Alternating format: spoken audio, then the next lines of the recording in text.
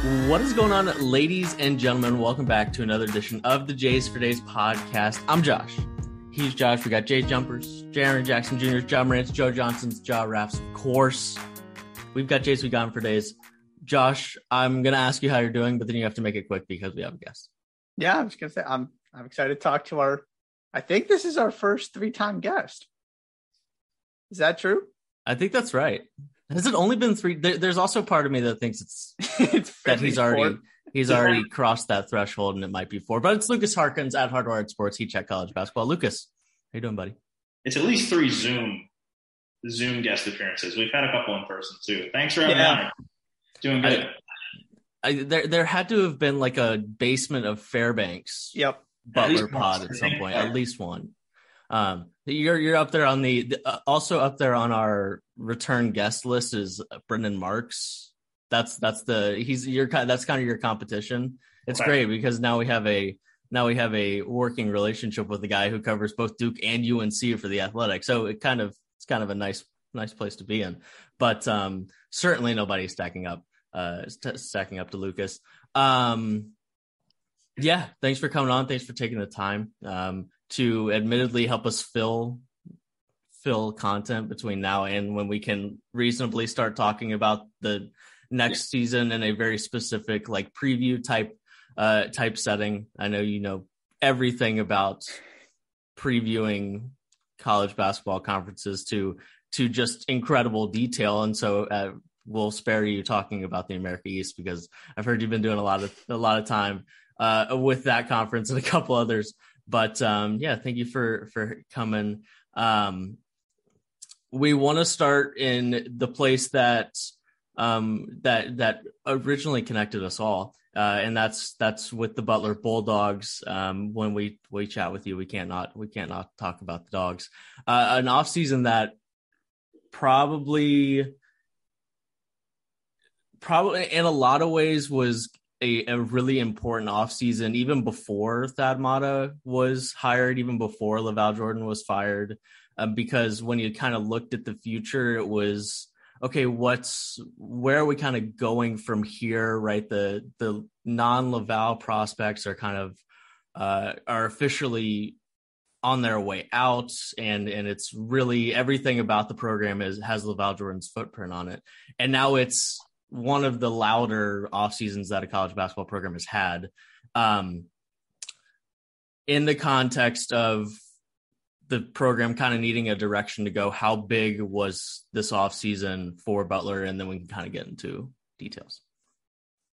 Yeah. I mean, I think it was huge. I mean, I think to your point, regardless of who was coaching this year, it was going to be a big off season. Particularly because there's signs of young stars on the roster. I mean, Simas Lukosius looked good last year. Jaden Taylor looked good. Chuck Harris looked good. All those guys had games, at least a single game or multiple games where they looked like they had significant potential moving forward. And they need to have supplemental pieces around them, especially with losing a huge senior class, which obviously struggled for the last 2 years. And I think part of that is also needing a fan base that needed to be reinvigorated. And I think that's where Thad Matta comes in. Part of my skepticism with firing LaVall at all was whether or not they could get a splash hire to follow. And Thad is one of the short list guys that would qualify as that.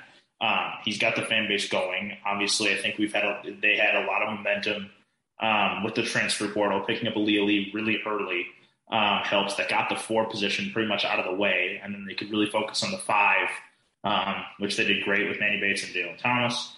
And then to finish it out with a guy who's another all-conference defender, and Eric Hunter. I mean, you bring in 4 really good defenders in the transfer portal, one guy who was all defensive in one of the better defensive conferences in America, to fill out the point guard position. The transfers, I think, are really impact guys. Probably 3 of them start.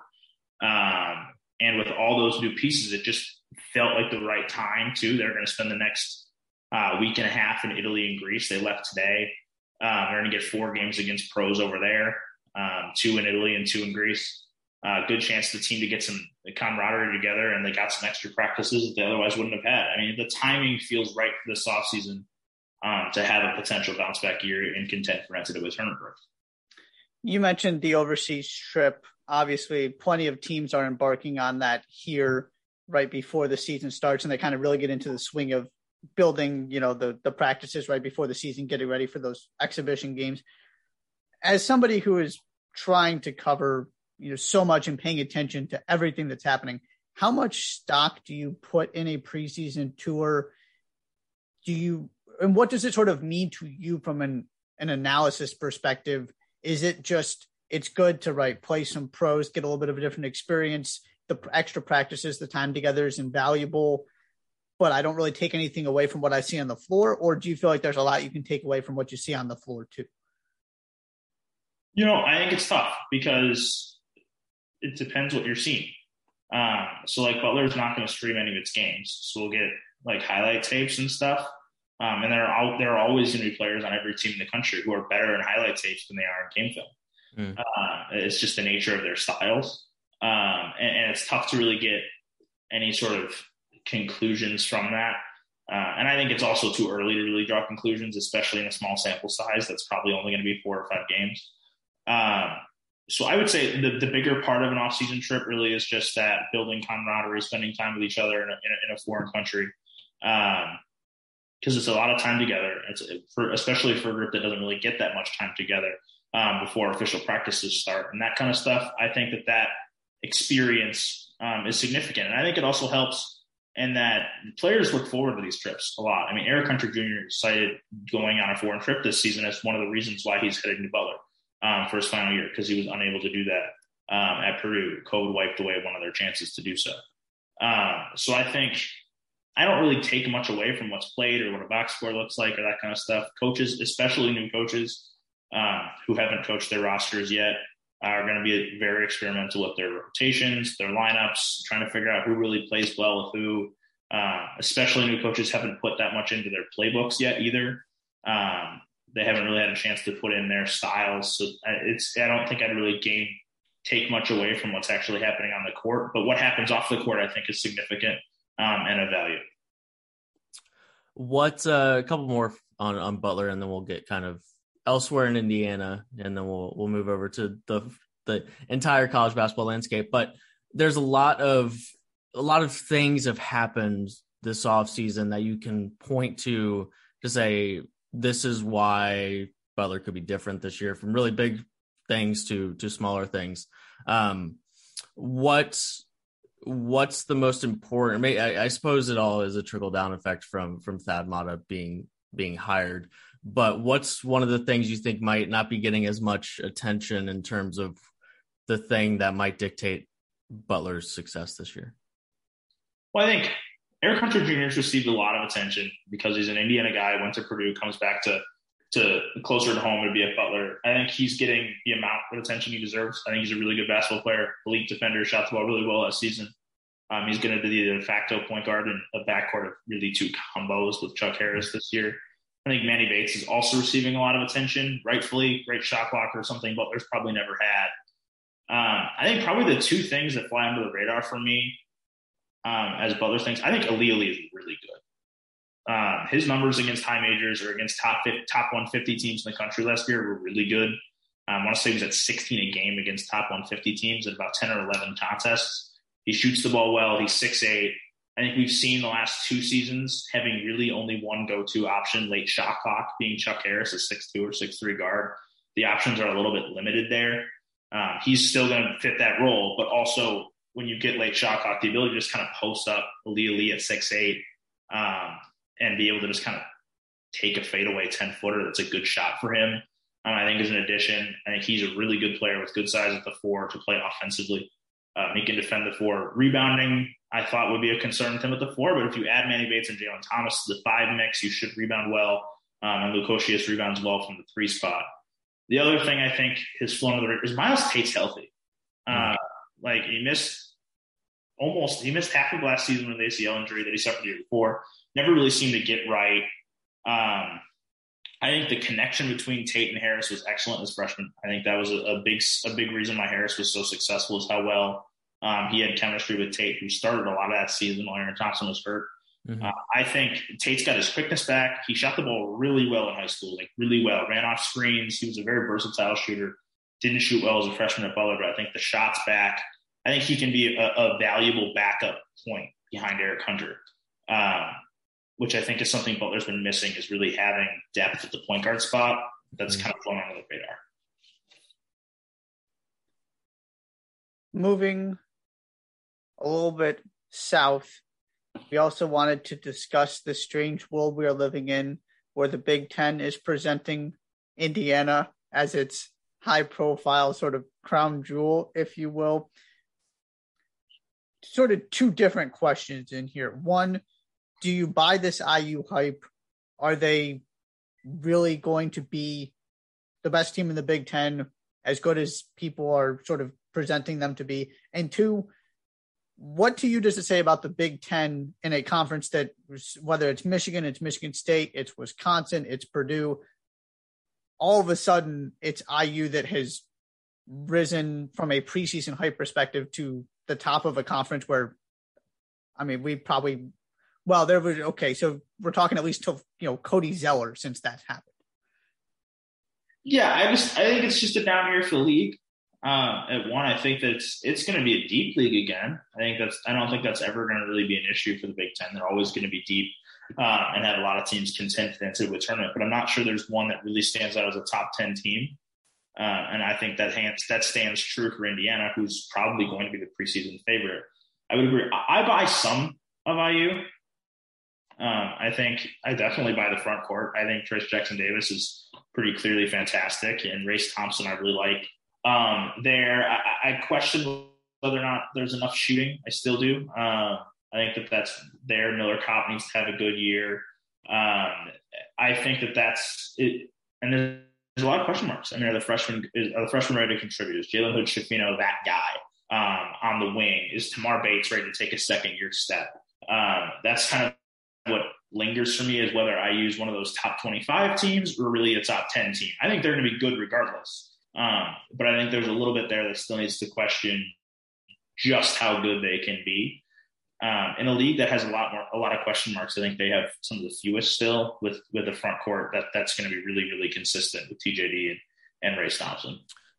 I will always hesitate with the whole, and to the credit of most people, part of the Indiana is going to be better this year is, well, the Big Ten is also going to be not as good this year. And there are a lot of Big Ten teams that are not going to be as good as they were last year. But I'll always hesitate in the conversation of continuity being the biggest reason that a team is going to be better. Because like Big Ten, I mean, Indiana was okay last year. I would still argue that nobody since Tom Crean has figured out how to win consistently enough in the Big Ten. And like, that just kind of matters to me. Like it feels almost a little Northwestern-ish from a few years ago, when it was like, what, man, Northwestern is like, they almost made the tournament. You remember this? It was comparing Indiana and Northwestern is a major slap in the face to Bloomington fans. That's fine. I mean, what have we done recently in Bloomington that's all that impressive? The point being that they made as many NCAA tournaments last year as Northwestern ever has. That's fine. That's fine. But the point being is that Northwestern team knocked on the door late in the season, and then they brought everybody back, and people were picking them to finish like top 6 in the Big Ten that year. And then they were just not good. Do I think that will be the way that it happens for Indiana? No. But at the same time, I don't care how much worse the Big Ten is supposed to be.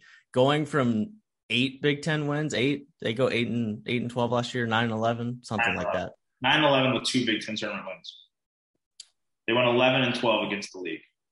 So going from 11-12 against the league last year to going, I mean, we're talking about, I mean, it's still the Big Ten. You're still going to have to go 14-6, something like that to win the conference, right? Or is it just kind of they're going to beat up on everybody and we're not really going to feel like they're that much better. They just have the fewest question marks. Anyways, as you can tell, I don't have a ton of faith in the Hoosiers until they prove that they have figured out how to win Big Ten games consistently, because I would still argue that Mike Woodson hasn't proven that he's figured that out yet. I think they're going to be good. I think they're really rock solid defensively. I think they're really, as I said earlier, they're kind of just consistent 3-point shooting away from me feeling like pretty confident about them winning the league. But there are other teams there. I mean, Illinois, Sky Clark is looking healthy. It is a big addition for them. Michigan State, I think they have issues in the front court, but if Jackson Kohler's ready to go right away, that's a huge thing. On the flip side, Purdue's guard play is Braden Smith, Fletcher Lawyer, 2 freshmen coming in. Are they ready to really take on the reins at the point? David Jenkins probably more of a 2. I guess Braden Smith takes the point for them to see if their front court's good. Is their backcourt enough? Michigan's interesting. Iowa's going to score a lot, kind of just what Iowa is. I mean, Chris Murray's probably going to take that leap this year. I mean, Iowa's been really consistently good for a while. I think that it's kind of getting lost, and some people don't really like Fran McCaffrey, but he's won a lot of games recently. And I think he's got a good core there. Wisconsin loses Johnny Davis, but returns 3 starters, and they're kind of always pretty good regardless. I have concerns about their shooting, but maybe Max Klesmit steps into that 2-guard role and shoots it really well next to Chucky. And Ohio State's got young talent too. I mean, the league is full of just kind of teams that could be really good, but none of them stand out as like they return a lot from a team that was already really good, which Josh points out. Indiana's continuity is there, but they weren't really good last year. They were good, okay. On to, before we sort of get into looking at the country as a whole shaping up this season, what things are going to look like, also wanted to ask, as somebody who follows this sport so closely, what do you feel like the future of college basketball looks like with conference realignment and so much getting sort of thrown out of whack here recently? And just as a fan of the sport, as someone who cares about it, where are you about sort of the future and what this is going to end up being? It's interesting. This offseason has really made me feel like I should have paid more attention to college football the last few years. Because I'm a Wisconsin football fan. That's pretty much all I watch. I'll watch the Wisconsin game on Saturday, and that's about it. So I think that's part of it, is I haven't paid enough attention to college football to really realize the impact that it would have on college basketball conferences. And part of that's also being a Big East basketball fan plays into that too. I think it's certainly been interesting, and I'm intrigued to see what travel patterns come together with the Big Ten and their additions. I think that the college basketball as a landscape is changing significantly with conference affiliations, but it's not the first time this has happened either. It's the first time we've had this like major cross-country alignment, but still the Big East disbanded less than 15 years ago into a smaller group, and that conference has survived and has looked good. I think there's always going to be changes, and we'll see what actually happens to them when they come to it. Do you, just generally speaking, how do you feel about the Big Ten thing?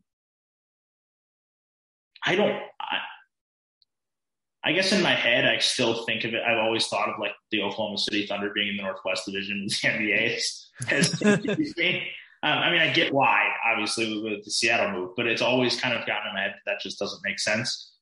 So their moves don't really make sense to me geographically, but obviously it's a huge market to add LA to a conference that's now stretches New Jersey to Southern California. All right. So as a whole, looking at the whole country, first, we've got one team in particular we want to get into in a minute here, but for you at this point, now that rosters are more or less set, who are you looking at as your top 5 teams, the teams that you feel like are going to be legit national title contenders? So I'll start with Arkansas. I think Arkansas's there. Nick Smith, Anthony Black are as good a freshman duo as there's going to be in the country, I think. And that doesn't even account for Jordan Walsh, who's another 5-star. I think Arkansas is really good. They're probably going to be in that mix for me. I think Muss is a great coach. They've got it's a lot of new pieces, but if there's anyone I trust with a lot of new pieces, Eric Musselman does a pretty good job with that every year. It's a year in, year out statement now. Gonzaga's there. They're in the mix every year. Timmy's back. Strother's back.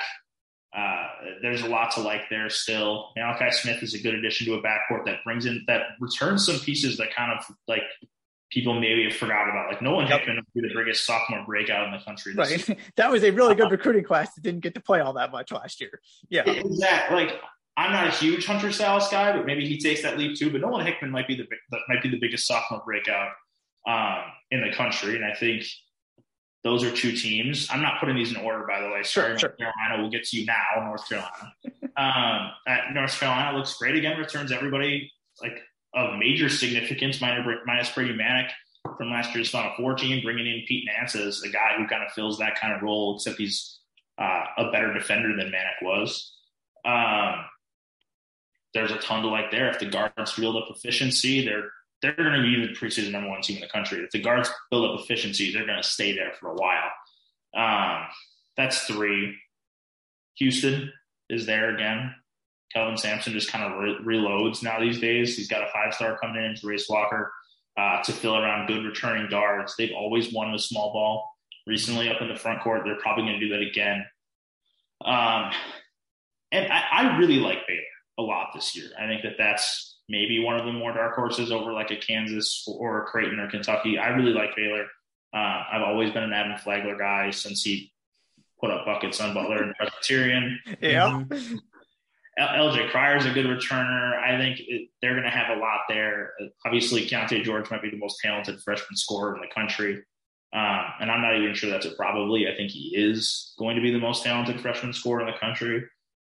Bringing in a couple transfers in Bridges and Lohner, I really like where they're at. And we've seen Scott Drew just win for the last 2 or 3 years, really, really at a high level.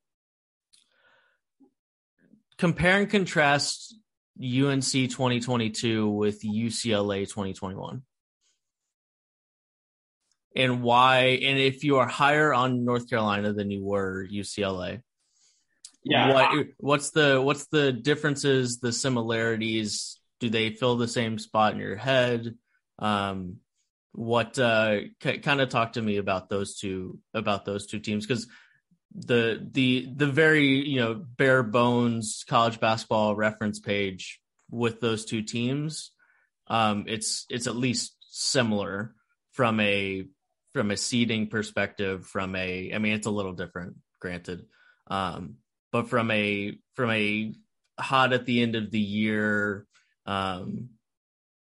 bringing a lot of guys back. Their Final Four run wasn't really indicative of the team they were the whole year. Just talk to me about those two teams. Yeah, I would say I wasn't super confident in UCLA coming into last year, and I do feel better about North Carolina this year. And I think that some of that comes down to the run to me and the end of the season. So I think North Carolina deserved an NCAA tournament bid last season. Like they were an 8 seed, they belonged, and they made that clear. Their run was actually pretty solid. They blew the doors off of Marquette. They were dominating Baylor for most of that game. Yep. And it's a really good team. They beat a Baylor team. They beat a 1 seed in overtime. Doesn't matter if they were winning by 20 at one point or not. They still won. That's an impressive victory. UCLA was a good win. They destroyed St. Peter's, and they beat a really good Duke team before losing close to Kansas. UCLA lost its last 4 games heading into the NCAA tournament. Was an 11 seed that almost lost in the 4. I felt a little bit. They beat Michigan State. Josh isn't allowed to talk about that game particularly. It was Michigan State. He's just salty about it. That's one of my points from the very beginning about UCLA. Is right. They were 5 minutes or so from not even getting to the actual game. Yeah, but they won the game. They won, for sure. But I think as we look into projecting this season, Armando Bacot is better than anyone UCLA brought back. I think he's a proven ACC Player of the Year type guy.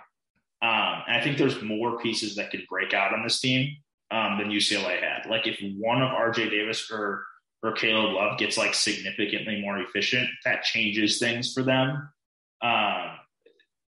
Puff Johnson could take a big jump in more roles as a shooter. He played really well down the stretch of last year. And I think that Brady Manick was good last year. Pete Nance is like, we talked about Northwestern a little bit earlier as kind of being that overlooked team in the Big East and the Big Ten sometimes. Pete Nance was really good last year. And I think that Brady Manick's a big loss, but they got a guy that fills those shoes pretty darn well. What happens and what is their ceiling if you get basically the same thing from those guards you just mentioned. Because one of the things Josh and I talked about throughout the NCAA tournament is, yeah, it's terrific when Caleb Love goes off, but also Caleb Love, like you mentioned, still not efficient. It's still not always a smoothly running offense. If those guys are just kind of what they were at the end of last season, Caleb Love can win you a game and be the best player on the floor. He can also go 6 of 24. Do you think they can win a national championship if it's basically Nance replacing Manic, Baycott being a national player of the year contender, and there isn't anybody who takes that next step and really goes to the next level like you were just talking about? I mean, I don't know if that's really even going to happen. Like, I think it's hard. Sure. Like, Caleb Love and RJ Davis. RJ Davis was actually pretty efficient last year. And some might even say he was better than Caleb Love. Yeah, it's more about the efficiency thing is more about Caleb Love. Yeah, but they're taking a sophomore to junior step. Puff Johnson's coming into another year. Like, I think it's just unlikely for them not to take at least another leap in some capacity. Whether it's in the scoring column or in the efficiency column is a different question. I would assume more in the efficiency column. But I think that with normal progression, no one takes like a big jump, but like with normal progression, yeah, I think they can contend for the national title. We'll see. I'm kidding. There certainly seems to be a level of, is it Armando? Like, what do you think is because people were more divided on UCLA than people are divided on UNC. I feel like it's a pretty universal thing that UNC, and even the people who don't have them first have them like top 3. And there were people who either had UCLA ranked from as high as 1 to the other 2 people in this Zoom call raising their hands, down to 11, 15 area. Is it because it's UNC? Is it because it's Armando Baycott? Why do you think? Because, right, I think it's fair. I think at the end of last year, people like UNC was clearly the foundation of a better team than UCLA was at the end of that Final Four run. But at the same time, I don't think it's as different as kind of the consensus on UNC this year would suggest. I don't think it's really UNC versus UCLA. I think UNC was just better last year than UCLA was 2 years ago. I think they were just a better team that returns more talent. Sure. Okay. But the bullet points are UNC was a uninspiring ACC team who couldn't beat anybody good for the first half of the year. That's why I wanted to push back on that. Yeah. And then they had a guy who, emerged as one of the best players in the country for the last 2 months, and then they went to the Final Four. The bullet points are very similar. I don't know. I mean, North Carolina lost 3 games after January 23rd until the Final Four. Like, the ACC wasn't very good, but they didn't lose to anyone really bad except for the Pitt game. Like, they beat everybody except Duke, Virginia Tech, and Kansas for 2.5 months. Like, they played really well. And I'm actually curious what the Bar Torvik ranking is from January 23rd to the end of the season. My guess is pretty darn high. Yeah, and that's where it is a little bit. It's just bizarre because they were so bad and then so good, and you can just divide it right down the middle like that. I'll say more of my UCLA. They were 11th in the country from mid-January on. Yeah, okay. In efficiency. And I'm kind of surprised it's even that low, but I'll save more of my thoughts for our ACC preview. Impact transfers. Of course, we know some of the bigger names, whether it's the biggest names that are changing teams, or who do you feel like when we get to an NCAA tournament or we get into February, February, the back end of conference play, we're going to be talking about as the most impactful, most important transfers that change teams this offseason? Yeah, I think one of the ones I look at is Baylor Shimerman, because I think there's something to be said for just that missing piece for a potentially really good team. Creighton obviously brings back a lot, and a lot of their hype for a potential top 10 team resides on a lot of freshman to sophomore jumps. The thing that was so impressive about them last year is they just kind of came out of nowhere to be awesome defensively. Ryan Kalkbrenner might be the most important player to his team of anybody in the country. His impact numbers are off the charts, and if the rest of the group catches up in that kind of jump this year, they'll be really good. The really only flaw in their returning group is 3-point shooting. Which is ironic. It's extremely ironic with Creighton, but like Alex O'Connell and Ryan Harkins were their two best shooters last year, both by volume and percentage. And Baylor Scheinman did a ton for South Dakota State. Like, he was a major playmaker, major scorer from everyone on the floor. But as he fits in with Creighton, he's a knockdown shooter. Absolutely knockdown. One of the best shooters in the country. Joins a team that needed exactly that. And I think that'll be kind of the nudge that they needed to really take that next step. Kind of going back to the Big Ten a bit, I think Illinois has a good group coming in. Terrence Shannon's a really good addition. Matthew Meyer's a good addition to a group that kind of needs to focus on, Sky Clark coming in as a freshman. Does RJ Melendez, Luke Goody take that second step as sophomores? They'll be important there. And Michigan is another team that I think kind of has an under-the-radar transfer in Joey Baker, if he's able to help on the perimeter to kind of space the floor along with Jett Howard for Hunter Dickinson. Those are a couple big ones. I think in terms of transfer classes overall, Arkansas's transfer class is always great. UConn has a good transfer class coming in. We talked about them earlier, but I think Butler's transfer class is significant in terms of filling some big needs. I think Florida maybe has a really under-the-radar addition. I know that a lot of people really like Will Richard as a huge addition for them. But Kyle Lofton, giving Colin Castleton a legit pick-and-roll guard to pair together could make them really good for an analytically focused Todd Golden team. I think that's going to be a really good group to work with, too. Before we get off transfers, one important question. St. John's Andre Curbelo, yay or nay? It's not gotta be nay. It's gotta be nay. It's not really just Curbelo. I think that their transfer class is fascinating. From a sheer talent perspective, it's really good. I think Curbelo is a talented player. I think that David Jones is a talented player. That's now three guys that you're probably going to start that shoot sub 30% from three. That's a tad concerning. I would agree. Not to mention the guy who considers ball control, ball security, a mere suggestion. Well, I think that it's a talented group that if it comes together, I think can be very interesting. They're going to have really good playmaking out of that position. Curbelo has his turnover woes, but he also has some pretty phenomenal playmaking ability when he's on. That I think that can be an interesting group. And it's probably one of those that might contend for an NCAA tournament bid out of the Big East if things come together.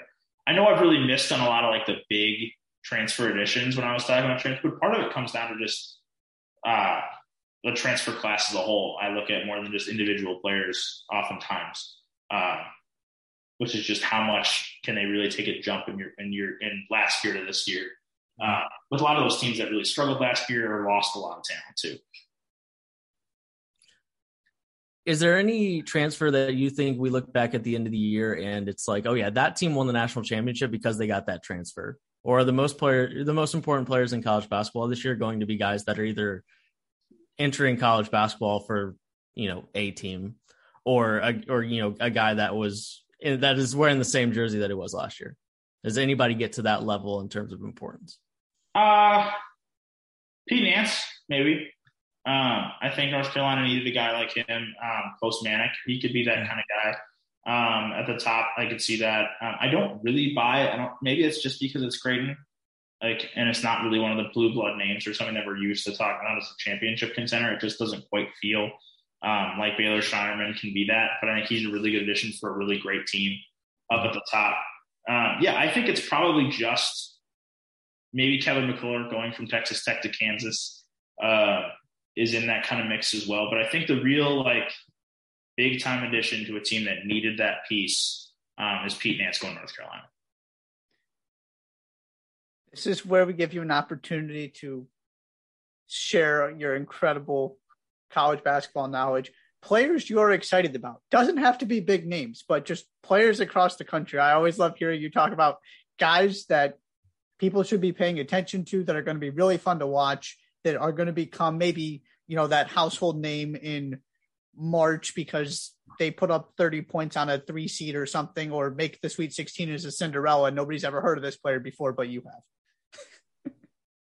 I think Dylan Penn is fantastic.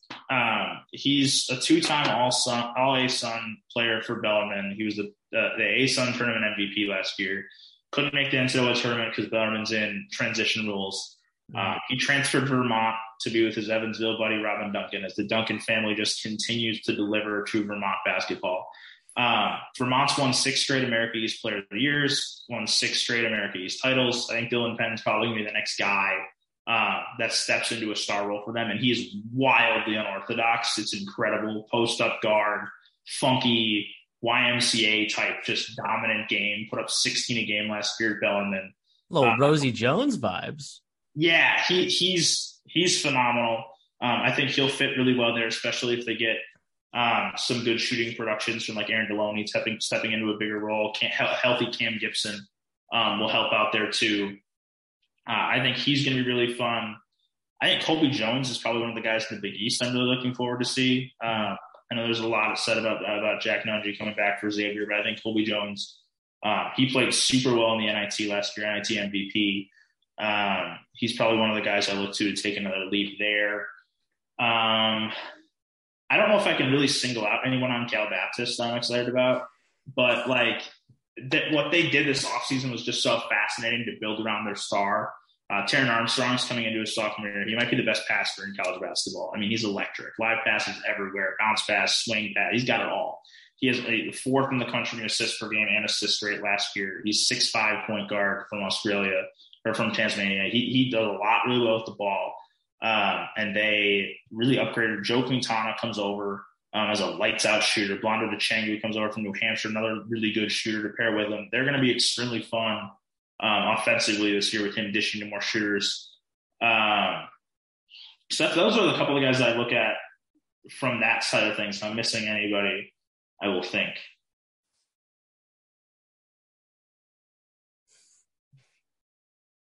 I love the Mark Sears coming over to Alabama. Was a fun one. I love Mark Sears at Ohio. He's going to take a really good look. Jake Stephens moving over to Chattanooga had a really success. He's a really, really, really skilled big man. Was awesome at VMI last year. Shot 50% from 3 on 142 attempts at 6'11". He's enjoyable to watch. Those are just some guys that I'm kind of really looking forward to. It's a nice list. It's our favorite pastime. One is to I love getting texts. Zeke Mayo at South Dakota State. We lose Baylor Shireman. Zeke Mayo is going to be the next guy there. That's a fun one. I love getting texts from Lukas throughout the season. It's like, I just love this guy. I'm so excited about this guy. It happens a dozen times every college basketball season. And then not to mention just we'll get in without any context a screenshot of someone's Wikipedia honors and awards, and the game is to figure out who we're talking about there. Let's talk coaches a little bit. Who are some of the coaches that are who you think are on the hot seat, whether they're widely thought of as on the hot seat, guys who really need good seasons, or guys who you think are sneaky under a little bit more pressure than we might realize? Yeah, I think maybe sneakily,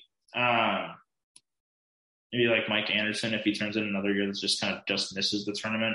I doubt it. I think they really like him there, and I think he's getting good recruiting momentum. It's kind of one of the first things that comes to mind, but I don't think he's really there. Oh, Patrick Ewing. Is probably right at the top of that list at Georgetown. I honestly, it's hard for me to get that into my head because we've just passed the coaching carousel.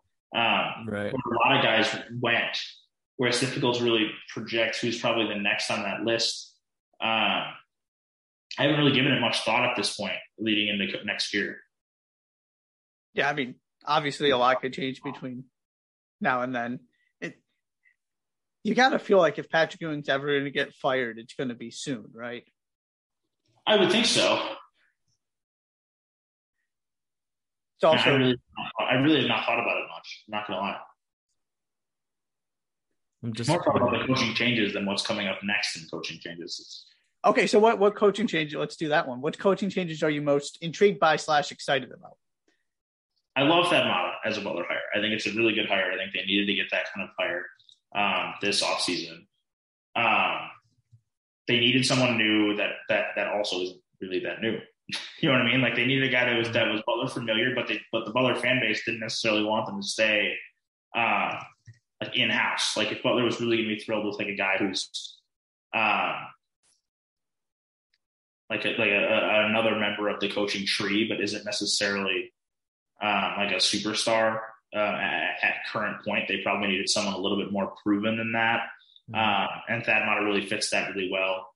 I think Sean Miller is going to be really fun to watch. I think Xavier has underachieved for the past few years, and while Sean Miller is probably better known for his recruiting than his in-game coaching, he should help them improve in that area. I think Todd Golden is a phenomenal hire. He's already looking great at Florida. He's recruiting well, and I think that was part of the issue that some had with that hire is whether he'd be able to recruit against what is really a powerful recruiting SEC. He's already doing that at a high level. His in-game coaching is well respected. Kyle Neptune is fascinating just because of taking over for a legend. Good luck. Yeah. I mean, he's a good coach. Villanova's got a lot of talent. They're probably going to be the top 2 in the Big East again this year. And he did a really nice job making sure that he kept that recruiting class in tow. Because I think obviously Cam Whitmore and Mark Armstrong are coming off Team USA where they played really well, and they're probably both going to start or at least play big minutes and might not be there very long. Brendan Howson's he's a guy I think is probably a 2-time All Big East player when he's an upperclassman. He just kind of fits that mold. He's one of the best shooting profiles of a recruit that I've seen in recent memory as a top 100 guy. I think he's going to be awesome there. Steve Prohm going back to Murray State is pretty interesting. There's a lot there that I think has been good hires this offseason. I think that a lot of the big it kind of felt that way with the SEC a couple of years ago when they just added like a bunch of good coaching talent to the conference. And I think it was one of those kind of nationwide this year. A lot of teams that needed to have openings filled did a really good job. Like Xavier was a really good program, needs to fill a spot. Butler's a good program, needs to fill a spot. Maryland, bring in Kevin Willard is, I think, one of the more underrated additions. I think Kevin Willard was good at Seton Hall. I know that a lot of people kind of got tired of maybe not necessarily winning in the NCAA tournament as much as he could have with some teams, but he's been successful, and I think Maryland's a good job for him too. Speaking of guys who are being asked to replace a legend, how do you think we'll talk about John Shire after this year? What do you think? Yeah. What do you think? Yeah, I don't know. Because I don't think his I don't think his reputation as maybe the best recruiter in college basketball is going to change. Like, I think that he's going to be a dynamite recruiter. I think Duke is more than Coach K. Coach K built Duke into a brand. Like, that's truly a brand. Like, the brand is because of Coach K, but people know Duke now. It's not just a Coach K is gone. Now it's back to what it was before. No, Duke is still that squad. And I think they're going to keep acquiring talent. And John Shire's obviously been there long enough, has recruited this class really well. I think they're going to remain successful as long as they continue to recruit at such a high level, which I expect them to be able to. It's very helpful that the guy walking into your living room and doing all the legwork hasn't been Coach K for a while, right? That's what John was there to do. And it was K kind of, right. Of course he's part of that conversation, but the guy who's spending the most time with you has been Shire in that program for a while.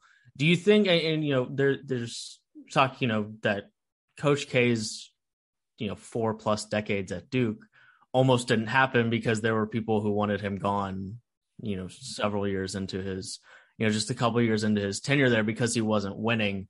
Has the ship sailed on that kind of thing just ever being a thing?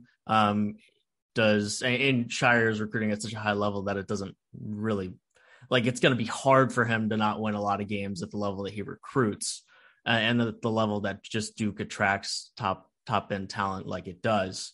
Do you think is there a world in which we look up in 3 years and maybe Duke is not winning at the level that the recruiting class suggests? And do you think Shire comes under scrutiny for that quickly, or that he has a leash that might be longer than a different guy? Yeah, I don't know. I don't think they're going to struggle, for one. Yeah, for what it's worth, me neither. I think they're going to be just fine.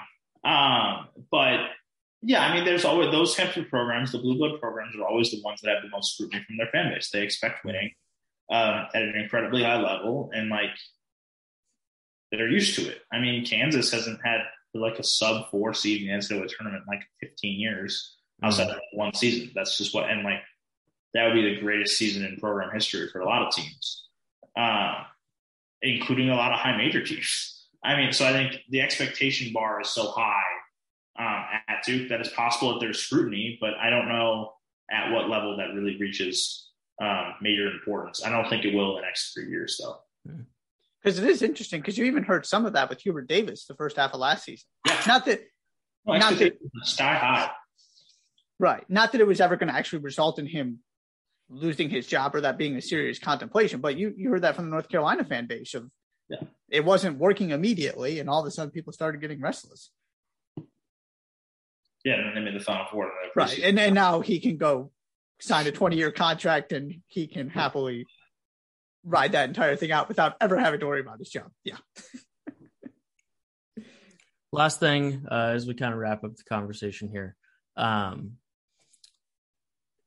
stories, players, coaches, teams, really anything that you're looking at that you're kind of perplexed as to why they're not a bigger talking point in terms of how the next season is gonna shake out. Maybe VCU I like quite a bit in the A10. I feel like they're not like, I think the A10 is getting it kind of feels like this every few years. There's like an A10 team or two that kind of gets that preseason top 25 hype. Dayton's obviously there this year. St. Louis is probably kind of in that mix too, but I think VCU is good. Bringing back Ace Baldwin gives them one of the best two-way players in the country. I think Jaden Dunn's ready for a next step too. Maybe Zeb Jackson and Brandon Johns coming over from Michigan. Maybe they're better fits in this league. I think they're intriguing as a team that could get a little bit more credit than they are. I think some of those teams just kind of in the Big Ten that have just been consistently good that obviously have a roster flaw. Like Purdue obviously has that who is going to play point guard, probably Braden Smith, but are they really a proven commodity there? And the same with Michigan State, Jackson Kohler probably stepping in the center spot. Probably very interesting teams that have just been successful, and really counting them out probably is a mistake, which has been the case. Notre Dame is going to be a blast. I think they're going to be really fun. Maybe one of the most efficient offensive teams in the country.